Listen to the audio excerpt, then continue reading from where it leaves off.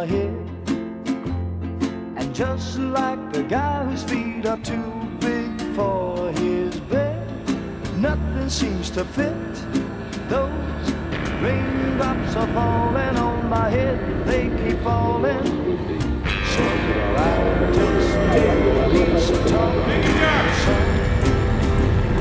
And I said I didn't like the way you got things done, sleeping on the job.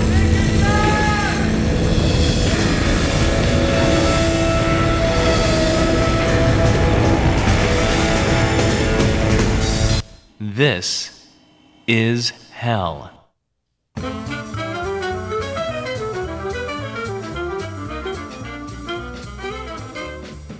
Good morning, listeners. It is Monday, July 3rd, and you know what that means. No, not the day before American Independence Day, although I guess it is. But more importantly, it's officially the beginning of the dog days of summer. That's right. There are official dates for this, which I only recently learned about. And because I have the show all to myself today and the rest of the week, I'm going to tell you all about that. According to the Farmer's Almanac article by Catherine Beckman, titled, "What and When Are the Dog Days of Summer?" The dog days of summer last from July 3rd to August 11th. Now, what are the dog days of summer exactly? What do they have to do with dogs? The ancient origins of this common phrase might surprise you. The article then asks, what are the dog days of summer? Getting right to the point. The term dog days traditionally refers to a period of particularly hot, humid weather occurring during the summer months of July and August in the Northern Hemisphere. In ancient Greece and Rome, dog days were believed to be a time of drought, bad luck, and unrest, when dogs and men alike would be driven mad by the extreme heat. Today, the phrase doesn't conjure up such bad imagery, however. Instead, the dog days are associated purely with the time of summer's peak temperatures and humidity. So why are they called the dog days of summer? The article continues. This period of sweltering weather coincides with the year's heliacal, meaning at sunrise, rising of Sirius, the dog star. Sirius is part of the constellation Canis Majoris, that is, the greater dog, which is where Sirius gets its canine nickname, as well as its official nickname, Alpha Canis Majoris. Not including our own sun, Sirius is the brightest star in the sky. I did not know that. The article continues. In ancient Greece, Egypt, and Rome, it was believed the dawn rising of Sirius in mid to late summer contributed to the extreme weather of the season. In other words, the combined heat of super bright Sirius and our sun was thought to be the cause of summer's sweltering temperatures. The name Sirius even stems from the ancient Greece Seirios, meaning scorching. For the ancient Egyptians, the dawn rising of Sirius, known to them as Sothis, also coincided with the Nile River's flood season. They used the star as a watchdog for the event. Of course, the appearance of Sirius does not actually affect seasonal weather here on Earth, but its appearance during the hottest part of the summer ensures that the lore surrounding the star lives on today. The article continues. When are the dog days of summer?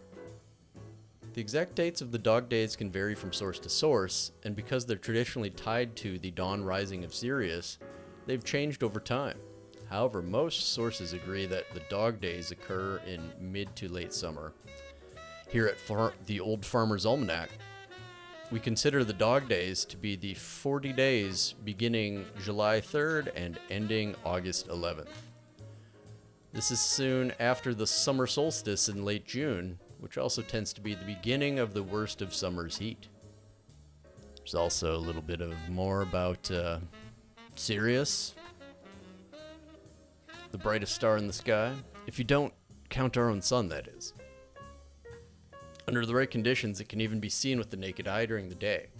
Sirius is one star in a group of stars that form the constellation Canis Major, meaning a greater dog.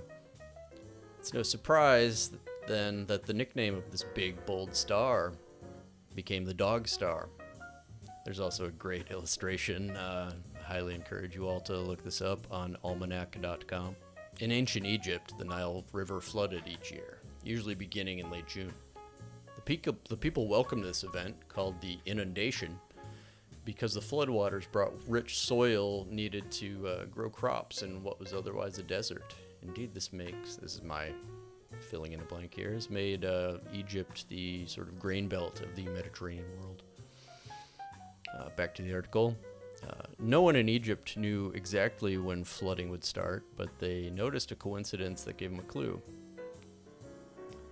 The water began to rise in the days when Sirius, known to them as Sothis, began to rise before the sun.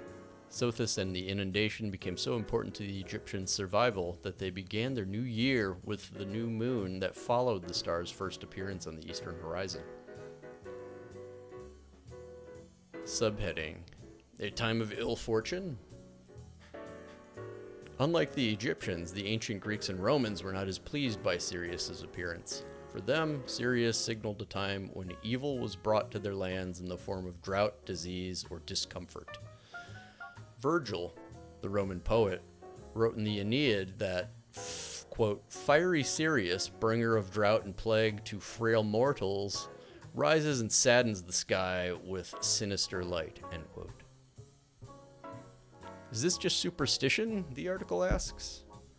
A 2009 Finnish study tested the traditional claim that the rate of infections is higher during the dog days. The authors wrote, quote, "This study was conducted in order to challenge the myth that the rate of infections is higher during the dog days. To our surprise, the myth was found to be true," end quote. The article then concludes with one final section titled, "Dog Days of Summer Folklore." Old-timers believed that rainfall on the dog days was a bad omen.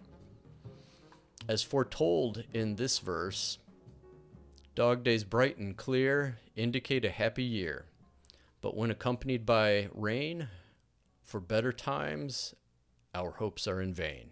And in a Old Farmer's Almanac quote from the 1817 edition, it states, "Dog days are approaching. You must therefore make both hay and haste while the sun shines, for when old Sirius takes command of the weather, he is such an unsteady, crazy dog, there is no dependence upon him." So there you go, listeners. The dog days are here, and now you know why. In other weather-related news, it also looks like God, or maybe Gaia, or the gods, whoever you prefer as your divine or natural intermediaries in everyday life, sent flash floods to intervene in Chicago's attempt to cede its streets to NASCAR. Who knew that our expansive stormwater system that took decades to complete and billions to build, but is already obsolete thanks to climate change, making our city that was built on a swamp experience more frequent and more intense rainfall than planners could have ever imagined? Indeed, our stormwater system set up to accommodate about 2 inches of rainfall or so, and we've been getting more frequent and more heavy rainfall since its completion. But who knew that this obsolescence would actually come in handy sometimes? For those not in the know, there was supposed to be a NASCAR race in the Chicago streets yesterday. Quite on brand for our neoliberal city government, handing over one of the most basic public resources, municipal roads. temporarily to a filthy rich corporate interest to profit from for a no doubt patriotically gilded weekend event made for out-of-towners. These kinds of events are usually miserable for locals, but a lot of fun for the fans who come in from the exurbs and beyond. It's the only time these predominantly white men, especially the case of NASCAR fans, usually afraid of their own shadows enough to shoot anything that moves, dare to venture into the big bad city they've been conditioned to fear. Anyway, this race was rained out yesterday, and here's what NASCAR had to say about it. This might be the first time NASCAR press release has ever been read on this show. So, you're hearing history here, folks. Chicago, Illinois. Drenching rain and standing water on the Chicago street course forced NASCAR to declare Cole Custer the winner of the Loop 121 NASCAR Xfinity Series race, 3 laps short of halfway and 5 laps short of the completion of Stage 2.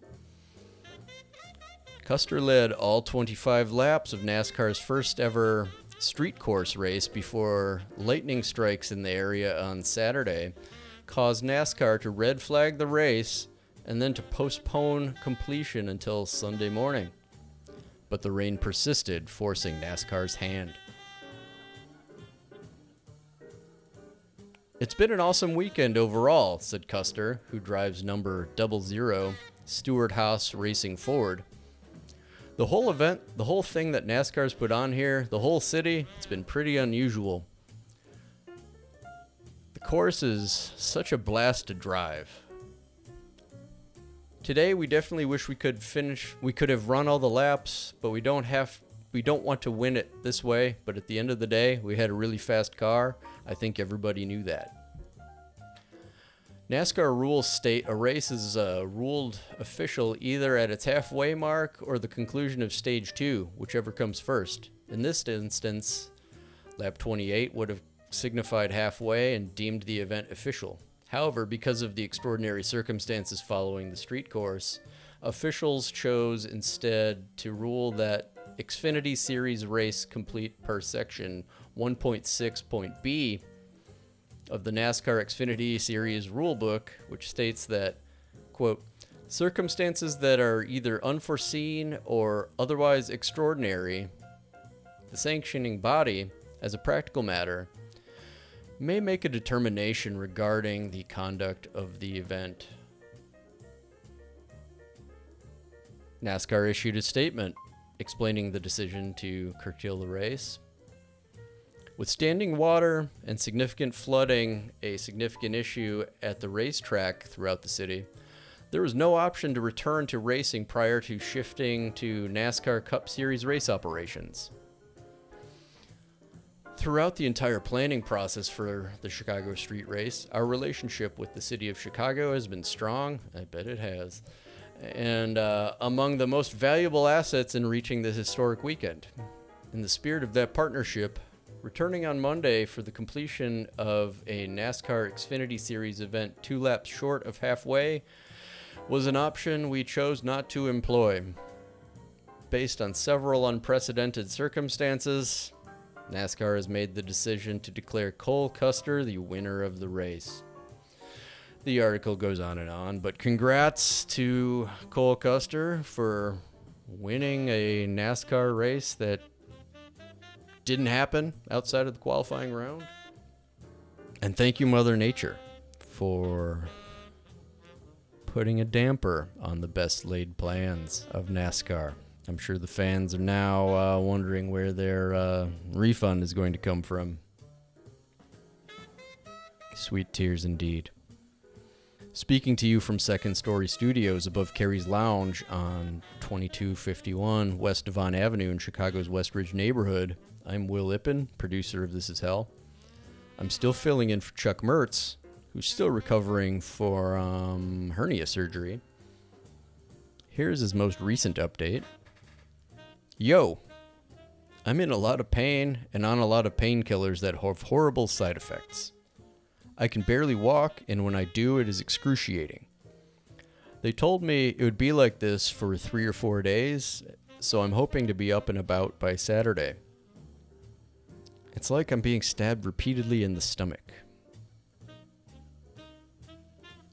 Well, it's been a couple of days since that update, so I hope, Chuck, that the pain is abating on schedule and that you will be, in fact, rejoining us soon and that you can enjoy tomorrow's festivities over Warren Park, where the community comes together and blows things up to celebrate America's birthday. Feeling stabbed in the gut so you don't have to? This is hell. Coming up, our July 5th, 2008 interview with Rick Shenkman. Rick is the author of Just How Stupid Are We? Facing the Truth About the American Voter from Basic Books. The second chapter of that book was excerpted at Tom Dispatch as the article, How Ignorant Are We? The Voters Choose, but on the basis of what? Rick is an Emmy Award-winning investigative reporter, a New York Times bestselling author, and the Associate Professor of History at George Mason University.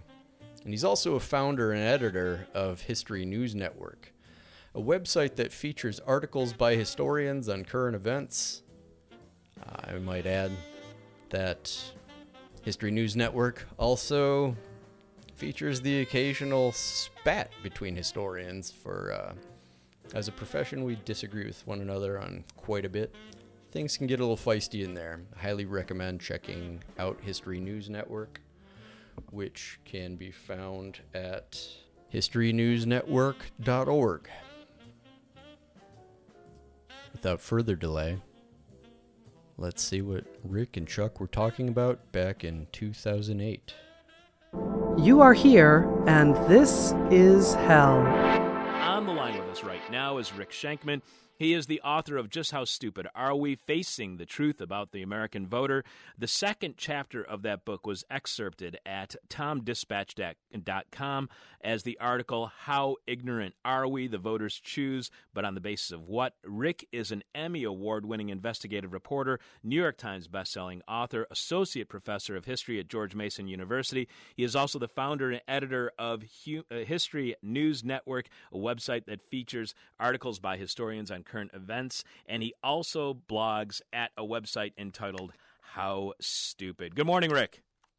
All right, let me just correct that. It's howstupidblog.com. I couldn't get the How Stupid blog. Somebody else had that. So this is howstupidblog.com. Howstupidblog.com. Yeah, how stupid. I would be chasing down that URL pretty quickly, Yeah. too.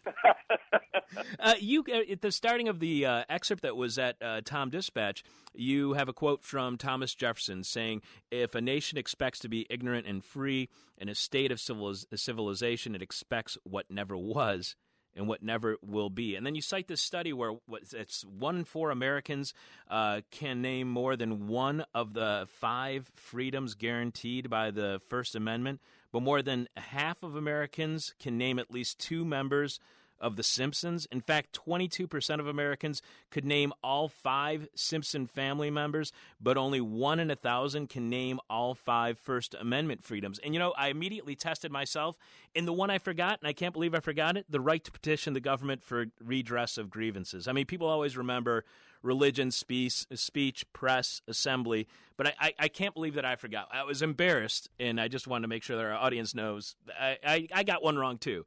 But I got to admit, it kind of makes sense that people don't know the 5 freedoms. Who's to blame? Because, it is kind of hard. Simpsons I can watch 3 times a day. I could watch every channel and listen to every radio station. I'm not going to hear the 5 freedoms every day. Who's to blame? Is it the media? Is it us? Is the government? Is it the education? Who's to blame? Well, I don't actually make the argument in the book that the American people are stupid. I think that would be as stupid as saying the American people are smart, which you hear from politicians all the time. It's just too gross a generalization to be making about 300 million people. But I do argue that our politics are often stupid, and the reason is people are ignorant. And the reasons for this ignorance, well, it takes it takes several hundred pages for me to go through the forces that Right. work there. But let's talk about a few of them. Let's begin by talking about a paradox. In 1940, 6 in 10 Americans had not gone past the 8th grade. So we didn't have a lot of schooling. Today, most Americans have had some college education.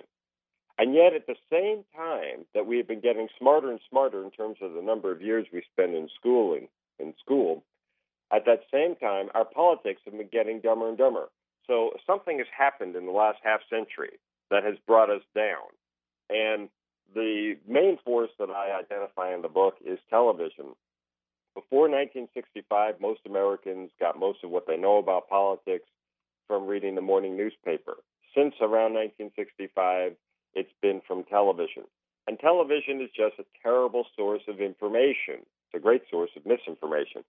It's a wonderful instrument if you're trying to get across emotion and experience. If you want to know what it's like to be a ditch digger, far better than reading a story about ditch digging is to see a guy digging a ditch and seeing what his world is like with a camera on top of him. That's where television excels. It excels in showing fires and natural disasters and people responding to moments of extreme stress. But it's not very good at explaining why there are forest fires, why the weather patterns are changing. And in other words, if you're looking for explanations, don't look at TV. So what's happened is we get most of our information now from television, and it gets even a little bit worse when you get into the numbers. Most of what Americans know about the positions that candidates take on the issues come from those dumb 30-second spot commercials. Now, if that isn't frightening, I mean, that's why the candidates this election cycle are spending $1 billion on spot commercials. $1 billion. Well, they're doing it because that's how Americans learn. And without going on and on about this, the observation I make in the book is, we don't have a system. This is what I call a non-system system. Nobody would sit down and design a system that worked where most of the people got most of what they know from those 30-second spots. So we are left with this kind of mishigas of a non-system system, and it's crippling the practice of democracy in this country. I'm glad that we got a mishigas in this morning's show. Yeah. That's I haven't used that word in any of my interviews yet. I don't know where it came from. Rick, you're right though in pointing out that we can't just say voters are stupid or Americans are stupid, because you can go into any bar and watch the news and you'll hear someone say, Americans are stupid. I mean, you have to have that mean something, not just to have it as some throwaway line to be dismissed. And that's why I thought it was really interesting that you had these 5 defining characteristics of stupidity. And one of them I wanted to ask you about is sheer ignorance, and that is, quote, ignorance of critical facts about important events in the news and ignorance of how our government functions and who's in charge. That made me think about the changes that have happened on TV and in TV news over, I think I could accurately say, about the last 30 years, and that was the change in public affairs and community service content that programmers used to have under the FCC. I believe it was from, I think I'll be speaking in Eastern time now, I think it was like 6 to 7, or maybe it was 5 to 7 in the evening. You had to have public affairs programming, and all of a sudden they started diluting that standard and that requirement. So all of a sudden you could have as public affairs programming, because it's informational, Jeopardy, or you could have Access Hollywood or something like that. Is education of the masses in a democracy too important to leave to market forces? To some extent, do you have to have the government stepping in, even if it's just to have community service and public affairs programming regulated for a couple of hours every day? Well, the change in the regulations, particularly under the Reagan administration, where they got rid of the fairness rule and other rules requiring a commitment to news, I think that has had an adverse effect on the country. if you let's do a little history here that I think is fun and interesting and illuminating. Back in the 1950s, television was just a pioneer force in American democracy, and they did very, very little public affairs programming. Then the quiz show scandals came along, and the reputation of television declined precipitously. There were editorials in papers all across the country condemning television as this iniquitous, corrupt force in our society. In response, the networks, and basically you had the three main networks then who were in charge of everything, although there was also a fourth, the little-remembered Dumont network, but basically the three main networks. And their response to the quiz show scandal was to say, well, let's put a lot of emphasis on public affairs programming. So they began doing documentaries. They did hundreds of documentaries over a 2-year period right after the quiz show scandal. That's when you start getting documentaries like The Harvest of Shame. These had an enormous impact on our politics and our thinking, and they were splendid. This was the golden age of news on television. And then slowly they lost their commitment to news as they became just big money machines. And as the more money they got from commercial programming, the less interested they were in putting on public affairs shows. So that we get to the point where we are now, where none of the three major networks are doing documentaries anymore that are comparable to, say, The Harvest of Shame, which was a wonderful documentary that illuminated the problem of farm workers in this country. So that is a piece of the story. What I'd love us to be able to talk about is the consequences of this gross ignorance. I argue in the book, which is an argument that's beyond the article that's excerpted on TomDispatch.com. I argue in the book that we have a 10-alarm fire in the country, that because of ignorant voters, our politicians are able to just get away with policies that don't pass the smell test. But it's because ignorant voters are sitting ducks for wily politicians. And let's go into some numbers here, because the numbers are very, very important. On the eve of the Iraq War, 60% of the American people, about 60% of the American people, were convinced that Saddam Hussein was behind 9/11. Now, even at that time, there was no evidence for it. But why did people believe it? Because the Bush-Cheney administration, in their attempt to drum up support for the war, had dropped hints that Saddam somehow had something to do with 9/11.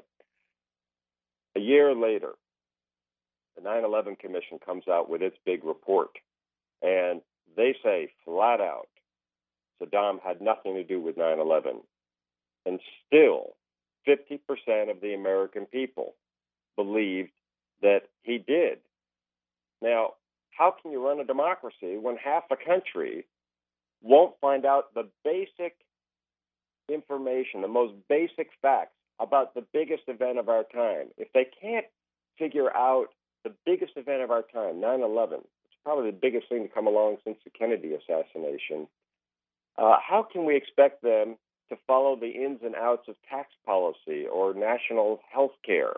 We're a bumper sticker nation because people don't pay attention. So all we have is slogans, and that's a terrible way to run a democracy. But, I would think that if the government is giving out this kind of inaccurate information, and just to, reinforce again what you're saying about inaccurate information, I saw a study online, and this stunned me, and you might be able to correct me, because I think I actually had heard a different higher number, but I was looking around for it online, and the one that I could find was that 10% of Americans don't know when 9/11 happened. Yeah. It's I mean, look, here, I'll give you another one. Okay. half of the people in this country don't know that it was this country that dropped the atomic bomb. Now, how do you run a democracy that way? In other words, we've got all this, we spend so much money on education, and yet people are apparently just not paying attention. They're just not paying attention. Now, I think if you could get all 300 million of us in a town hall in one room, and you had some politicians up front, and they were talking about issues, that you could probably educate people very easily. You know, this doesn't require anything more than 100 IQ, but people are busy leading their own lives. They're not curious, and in a consumer's republic, people have so many diversions for their attention other than politics that they wind up, going to the movies, taking a ride in a car, watching a video game, listening to the radio, anything but paying attention to politics. Yeah. We're speaking with Rick Shenkman. The name of his book is Just How Stupid Are We? Facing the Truth About the American Voter. And it's published by Basic Books, and we're going to have a direct link to their webpage shortly after this morning's show. So you could, if you wanted to, you could order it directly through the publisher, but of course you can get it at Amazon, you can get it at Barnes & Noble, you can get it at most local bookstores, I'm certain by now. One of the things that is kind of disturbing to me about this whole situation. You were saying how the American public, because of this ignorance, if you are the American voter, because of this ignorance, our democracy not being well informed, are more easily manipulated by the powers that be, by either the people in the media who are pundits who are trying to make money off of this, or by the government itself. Does this lack of knowledge also disempower us? Because you write how political scientists say there is damning hard evidence pointing incontrovertibly to the conclusion that millions are embarrassingly ill-informed and that they do not care that they are. I mean, I think the typical American, if you said something, like why aren't you more interested in the world around you, they would say, well, look, I got to work 8 hours a day, I commute an hour a day, and then I have to eat, then I have to take care of my kids. If I'm lucky, I get, the average American is actually getting 7.5, 8 hours a night of sleep. And then on weekends, I've got my social obligations. To try to spend a little bit of time to take action for our to try to make the world better, and then nothing ever happens. Do you think that there's also a sense of disempowerment from this ignorance, not just a lack of information or being poorly informed, but the belief that you can't do anything? Well, the irony, of course, is that we've never been more democratic. And I go into this theme in several chapters in the book.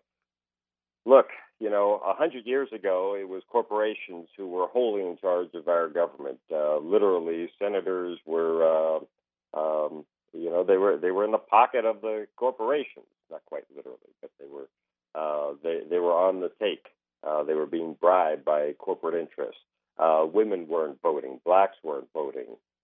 Because of all these political reforms of the 20th century, we are more democratic than ever before.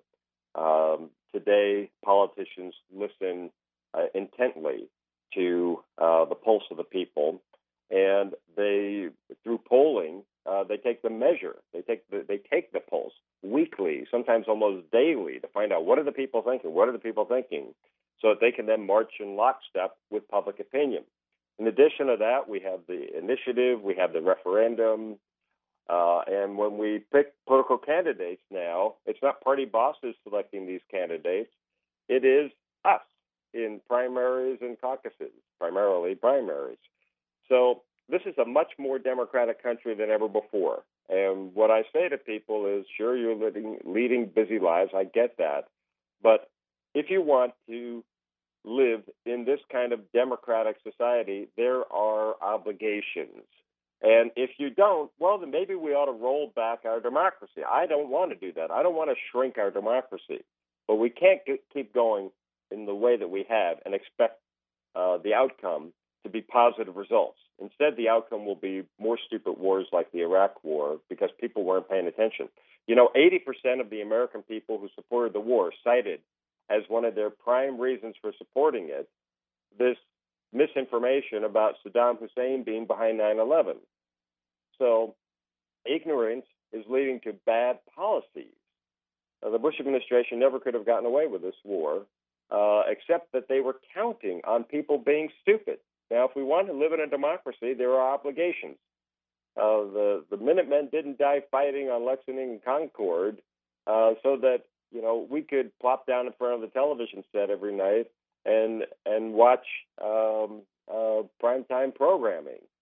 There was an expectation that we are endowed by our Creator with certain inalienable rights and liberties, and we have the brains to govern ourselves. And they had confidence in it, and we're betraying their confidence by being so indifferent to politics. Yeah, it's stunningly odd, or it's stunning what's happening to the world around us, especially to the American voter, and the lack of quality information that we have. I know that I'm going to be getting this kind of email after our conversation today, Rick, and I want to make sure that we address this because Sure. I don't want to get this kind of email.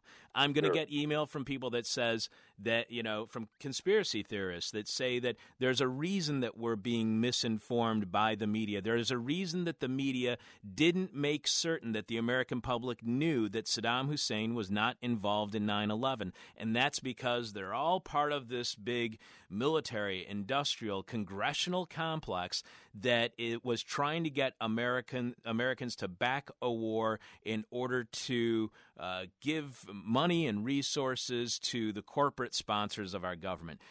What can you say to disabuse us of this idea of a cabal and a conspiracy theory between government, corporation, contractors, and the media?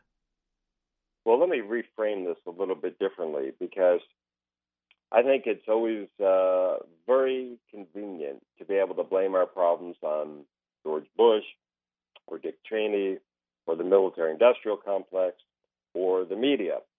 But in fact, because this really is a democracy now, and people really do have an awful lot of power, it's not like they lack the power. Because of that, they have to take responsibility. If you were educated, you wouldn't be taken in by this. So you can blame the media, but why are people not paying attention? Now that's where the focus needs to be. I'm tired. 5 years into this war, I am tired of people blaming Bush and Cheney in the media. That debate is stale. It's tiresome. It doesn't get us anywhere. At this point, we need to move the debate to the American people themselves. And we need to first admit that we have a problem. Like alcoholics, we have to admit that we have a problem. And that's the most important step. And then secondly, and this is not an inconsiderable challenge, we have to figure out what are the forces that led us to this situation and what can we do to correct it. We were. I try to reframe the question. Right. No, and that made sense. And your writing actually made me think of a recent guest we had on the show, a social psychologist by the name of Siri Carpenter. And Siri, she had written an article called Buried Prejudice, the Bigot in Our Brain, which discussed racism. And she said, we first have to realize that we all have these stereotypes. This goes along with what exactly you were just saying, the same kind of steps. We first have to realize that we have these stereotypes. Then we have to say we want to do something about them. Then we have to figure out an action to take to get over these racial prejudices that she believes we all had, but that's a lot to ask of people, and something that I don't think a lot of Americans are willing to do when it comes to racism. Do you think that Americans are any more willing to do that as far as reassessing and reexamining America's role in the world? Well, let me try this on for size. Let them move to Russia if they don't want to be in charge of this country anymore. If you believe in democracy, stay here. If you don't really believe in democracy, in other words, citizens having responsibilities to find out what's actually going on, then let me get really bold here. Get the hell out. This is a country for people who believe in democracy. I believe in democracy. But for it to work, people have to pay attention. people have to pay attention. And civics is kind of a fuddy-duddy 19th century subject. We expect Mrs. Gertrude to be at the front of the room with chalk in her hand and writing down, what are the three branches of government, and then having everybody in unison say, oh, it's the legislative, the executive, and the judicial branch. But unfortunately, most Americans today didn't have those civics lessons. And if they did, they've forgotten about it because they were inattentive and they didn't have subsequent reinforcement. So you get into a situation where today only 2 in 5 Americans know we have 3 branches of government and can name them. Now, you cannot run a democracy that way. And as Arthur Schlesinger Jr., the great historian, said shortly before he died, what makes us think our democracy is permanent? We kind of feel like it's on autopilot. Oh, somebody else can worry about our democracy. I'm too busy earning a living. Well, the only reason you can earn a living in this society and enjoy the incredible prosperity that Americans have is because people previously made great sacrifices to build this system. But this system, much as it's what has been called a machine that goes of itself, will not continue going of itself if we continue down the path we are on. I say in the book that, nobody knows how much ignorance a country can take. But I fear that we're going to find out. We've already had an Iraq war. Now we're big and rich and powerful enough that we'll survive the Iraq war, even though probably hundreds of thousands, if not millions, of people have been killed in this terrible thing, and it's cost us hundreds of billions of dollars, and over time will cost us maybe more than $1 trillion if you believe some estimates. We can still survive this, but maybe the next president will bring us yet another kind of colossal mistake like Iraq. And, 1, 2, 3 of these, they might really do some real damage. So people have got to pay attention. This is a 10-alarm fire. I want a crash program in civics so that people pay attention. What I argue in the book is, that if politicians were angels, we wouldn't need to be smart voters, but they're not. So we need smart voters. Now, we don't need 100% of smart voters, but it'd be nice if we had like 60%. We're smart enough to at least follow complicated debates so that we could have an intelligent outcome. We're speaking with Rick Shenkman. Rick, just a couple more questions for you. Again, the name of the book is Just How Stupid Are We? Facing the Truth About the American Voter.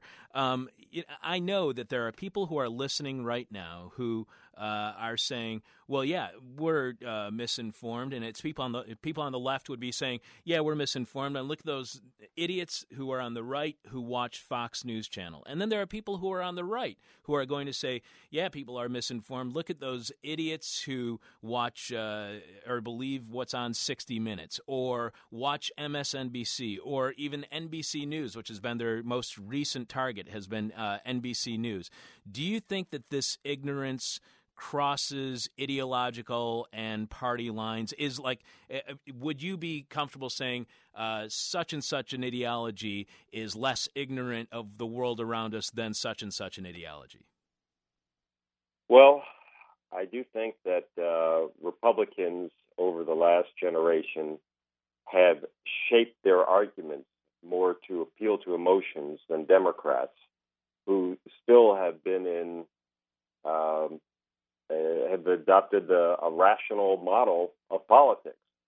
You put a Republican up against a Democrat, and the Republican is usually reaching for emotional arguments, and the Democrat is trying to be rational about things. And in that argument, the Democrat tends to lose. But I don't think that this is a partisan issue, because all the surveys show that both Republicans and Democrats measure, unfortunately, a lot of ignorance. It's on both sides. This is an American problem. It is not a Republican problem or a Democratic problem. Republicans have just been better at coming to terms with gross ignorance, and Democrats haven't. So to get to the point where you have guys like Drew Weston recommending, he's a social psychologist at Emory, who's written a book called The Political Brain, recommending that Democrats should adopt the same tactics as Republicans, and we should just get as emotional as Republicans are. Well, to me, that maybe will win you an election or two, but that does not go to the heart of the problem. So I think we need to fix the basic problem. Yeah, what I heard when Air America was starting up, when I heard people saying what we need is a Bill O'Reilly for the left, I cringed. I thought that would be the worst thing that the left or any type of alternative news source could have. Does this really come down to maybe the content of the message? Does simplistic win over complicated? Because it seems to me often that conservative ideology, right-wing Republican ideology is more capable or more able to come up with simplistic, one-sentence understanding of a complicated situation that might be, far more misleading, far more inaccurate than a complicated or complex and very well thought through kind of argument from somebody on the left. Do you think that it comes down to that one ideology is more apt for simplistic language while the other one is more apt for complicated or complex? I do think that that's part of it. Look, as soon as you have to explain anything in this country, you've lost the public debate. If your policy can't be summed up in a bumper sticker, you lose. The other side wins. Because people are basically susceptible to slogans. In the absence of knowledge, slogans drive the debate. I actually argue in the book that what drives our debate on a deeper level are myths. Because if people don't know facts, then that leaves a vacuum, and into that vacuum step myths. So we have all kinds of myths. The myth of Saddam Hussein being a Hitler-type figure, that struck fear in Americans that they were willing to rally around Bush for his war. The myth that you see on the campaign trail all the time is candidates pretending to be just like ordinary folk. It's the common man myth. That's why you had Barack Obama bowling one day. That was a photo op to try to show that he's just an ordinary guy. That's why you had Hillary Clinton knocking back a scotch or whiskey, whatever she had in that bar in Pennsylvania. That's why George W. Bush, even though he had degrees from two of the great universities in this country and went to Andover, and his father was president of the United States, he went around the country in 2000 pretending to be like the guy you'd want at a barbecue. That's why Al Gore went around the country in 2000, and he talked about how during the summers he would go back to his grandpappy's farm in Tennessee and plow the muddy fields. And he'd even relate when he'd get going about how when his mother was a young woman, she earned 25-cent tips as a waitress, because he's playing off of the common man myth. When politicians give speeches that elicit an emotional response from the audience, they are almost always playing on some myth. Our job is to try to figure out what the myth is so it doesn't bend and warp our understanding of who these people are and of events. And that takes being attentive. I'm glad that you mentioned something there, and that was labels and how vulnerable we are to these labels. And what you're saying about barbecue, because I think that this ignorance and I get this idea from your book and the TomDispatch.com article, which I want to keep plugging because Tom Dispatch has always been very helpful for us in helping us book guests. But the name of Rick's book is Just How Stupid Are We? Facing the Truth About the American Voter. This leads to people not necessarily knowing what the issues are or the policies, but, I'm a soccer mom or a security mom or a NASCAR dad, or I'm in a red state or I'm in a blue state, or, who do you more want to have a beer with? That kind of thinking instead of looking into the substance of what the politicians stand for. And this leads to our last question, Rick. It's called what we call our question from hell, the question we hate to ask, you might hate to answer. I'm really not too sure. Sometimes it just doesn't work out at all. Again, we've been speaking with Rick Shenkman. He is the author of Just How Stupid Are We? Facing the Truth About the American Voter. A lot of people are hoping that this kind of era of easy labels, this kind of generalization, this kind of which president do you or which candidate would you rather go have a beer with, they're hoping that that's at least slipping away to some sort because Barack Obama is lifting up the rhetoric of the debate and the rhetoric within political rhetoric today. Yet, what do I see Thursday on CNN? And I didn't even stick around to see what the outcome of this survey was because I didn't care. And the survey was, coming up, we are going to tell you which candidate Americans would rather go to a barbecue with. And I immediately thought of that stupid beer line from 2000.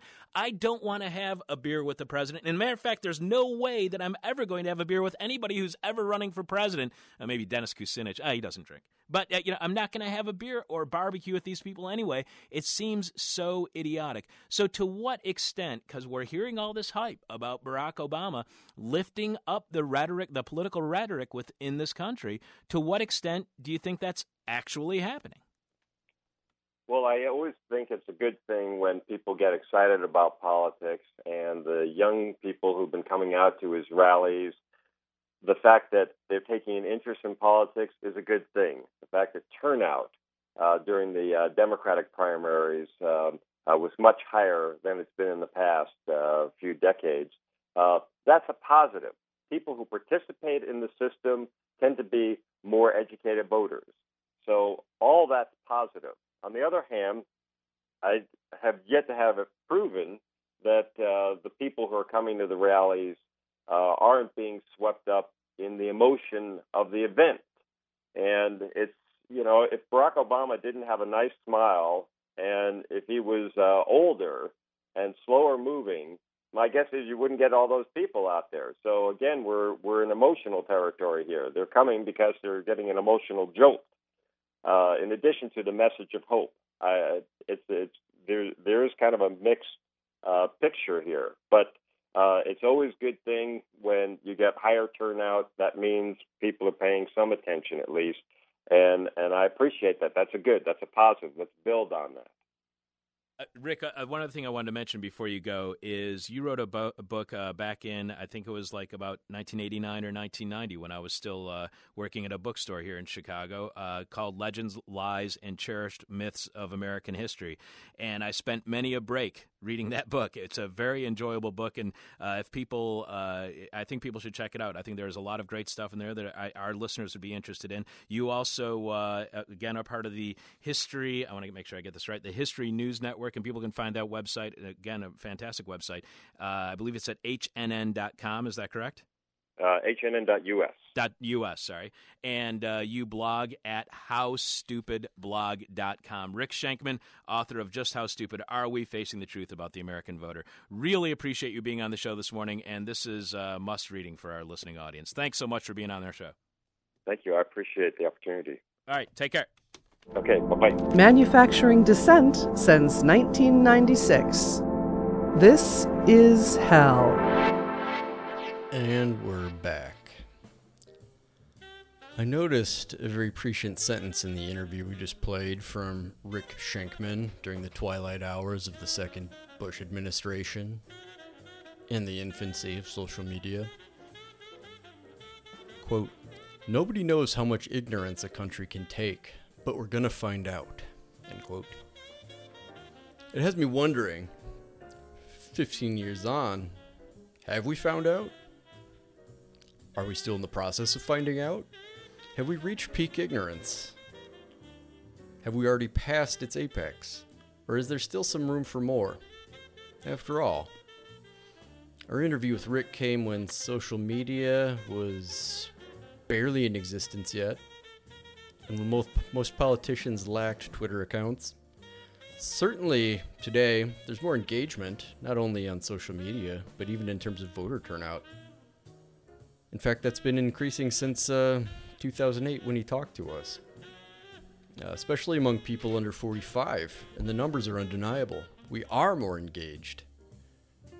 Because people of all political stripes are realizing that this is hell. I remember when it was far cooler to be politically apathetic in the 2000s, especially as a young person, than it is now. Chickens have come home to roost in a way that even the lowest information citizen can't easily ignore or anesthetize themselves against. In the age of social media and constant mutual surveillance, it's also harder to keep things behind closed doors. But in this age of heightened partisanship and engagement and information sharing, are our politics less stupid than they were 15 years ago? Or are they dumber? Or about the same? I don't know. Judging by Rick's more current Twitter feed, which can be found at Rick Shenkman. That's RickShenkman. Rick would probably agree that our ignorant tanks still isn't quite full. Coming up, 2 interviews from July 4th, 2009. On Tuesday, we hear from Saskia Sassen, professor of history and member of the Committee on Global Thought at Columbia University. Saskia's most recent book is 2007's Sociology of Globalization from Norton. At least that was her most recent book at the time of the interview. She wrote the Open Democracy piece, The New Executive Politics, A Democratic Challenge. And before that, she wrote the Open Democracy article, Too Big to Save, The End of Financial Capitalism. Both of these pieces will be the subject of Chuck's interview with her, and it is quite the riveting discussion, I'll tell you. Then on Wednesday, again from July 4th, 2009, we hear from Chalmers Johnson, who wrote the Tom Dispatch piece, How to Deal with America's Empire of Bases, as well as the Truth Dig piece, Chalmers Johnson on the Cost of Empire. His Tom Dispatch piece, entitled Economic Death Spiral at the Pentagon, was also recently published at the time. Chalmers is the president of Japan Policy Research Institute and professor emeritus at the University of California, San Diego. Chalmers wrote the trilogy that includes Nemesis, The Crisis of the American Republic, Blowback, The Costs and Consequences of American Empire, and The Sorrows of Empire, Militarism, Secrecy, and the End of the Republic. All 3 available from Metropolitan Books. Also on Wednesday, we will hear another moment of truth from the archives by the estimable but debatedly esteemed Jeff Dorchin. Prefiguring his super truth items, Jeff once told us about some bats he made up on November 10th, 2018. I'm producer Will Ippen, filling in for Chuck Mertz. I may not be blind or gap-toothed, but man, am I bitter. And man, do I need a shower. Stay beautiful, listeners. I'll catch you tomorrow on America's birthday. My demon is on my butt. My demon talks to me in profanity like a sailor. And my demon tries to knock me down. And my demon tries to put me on a hell ride. Thank you for listening to This Is Hell.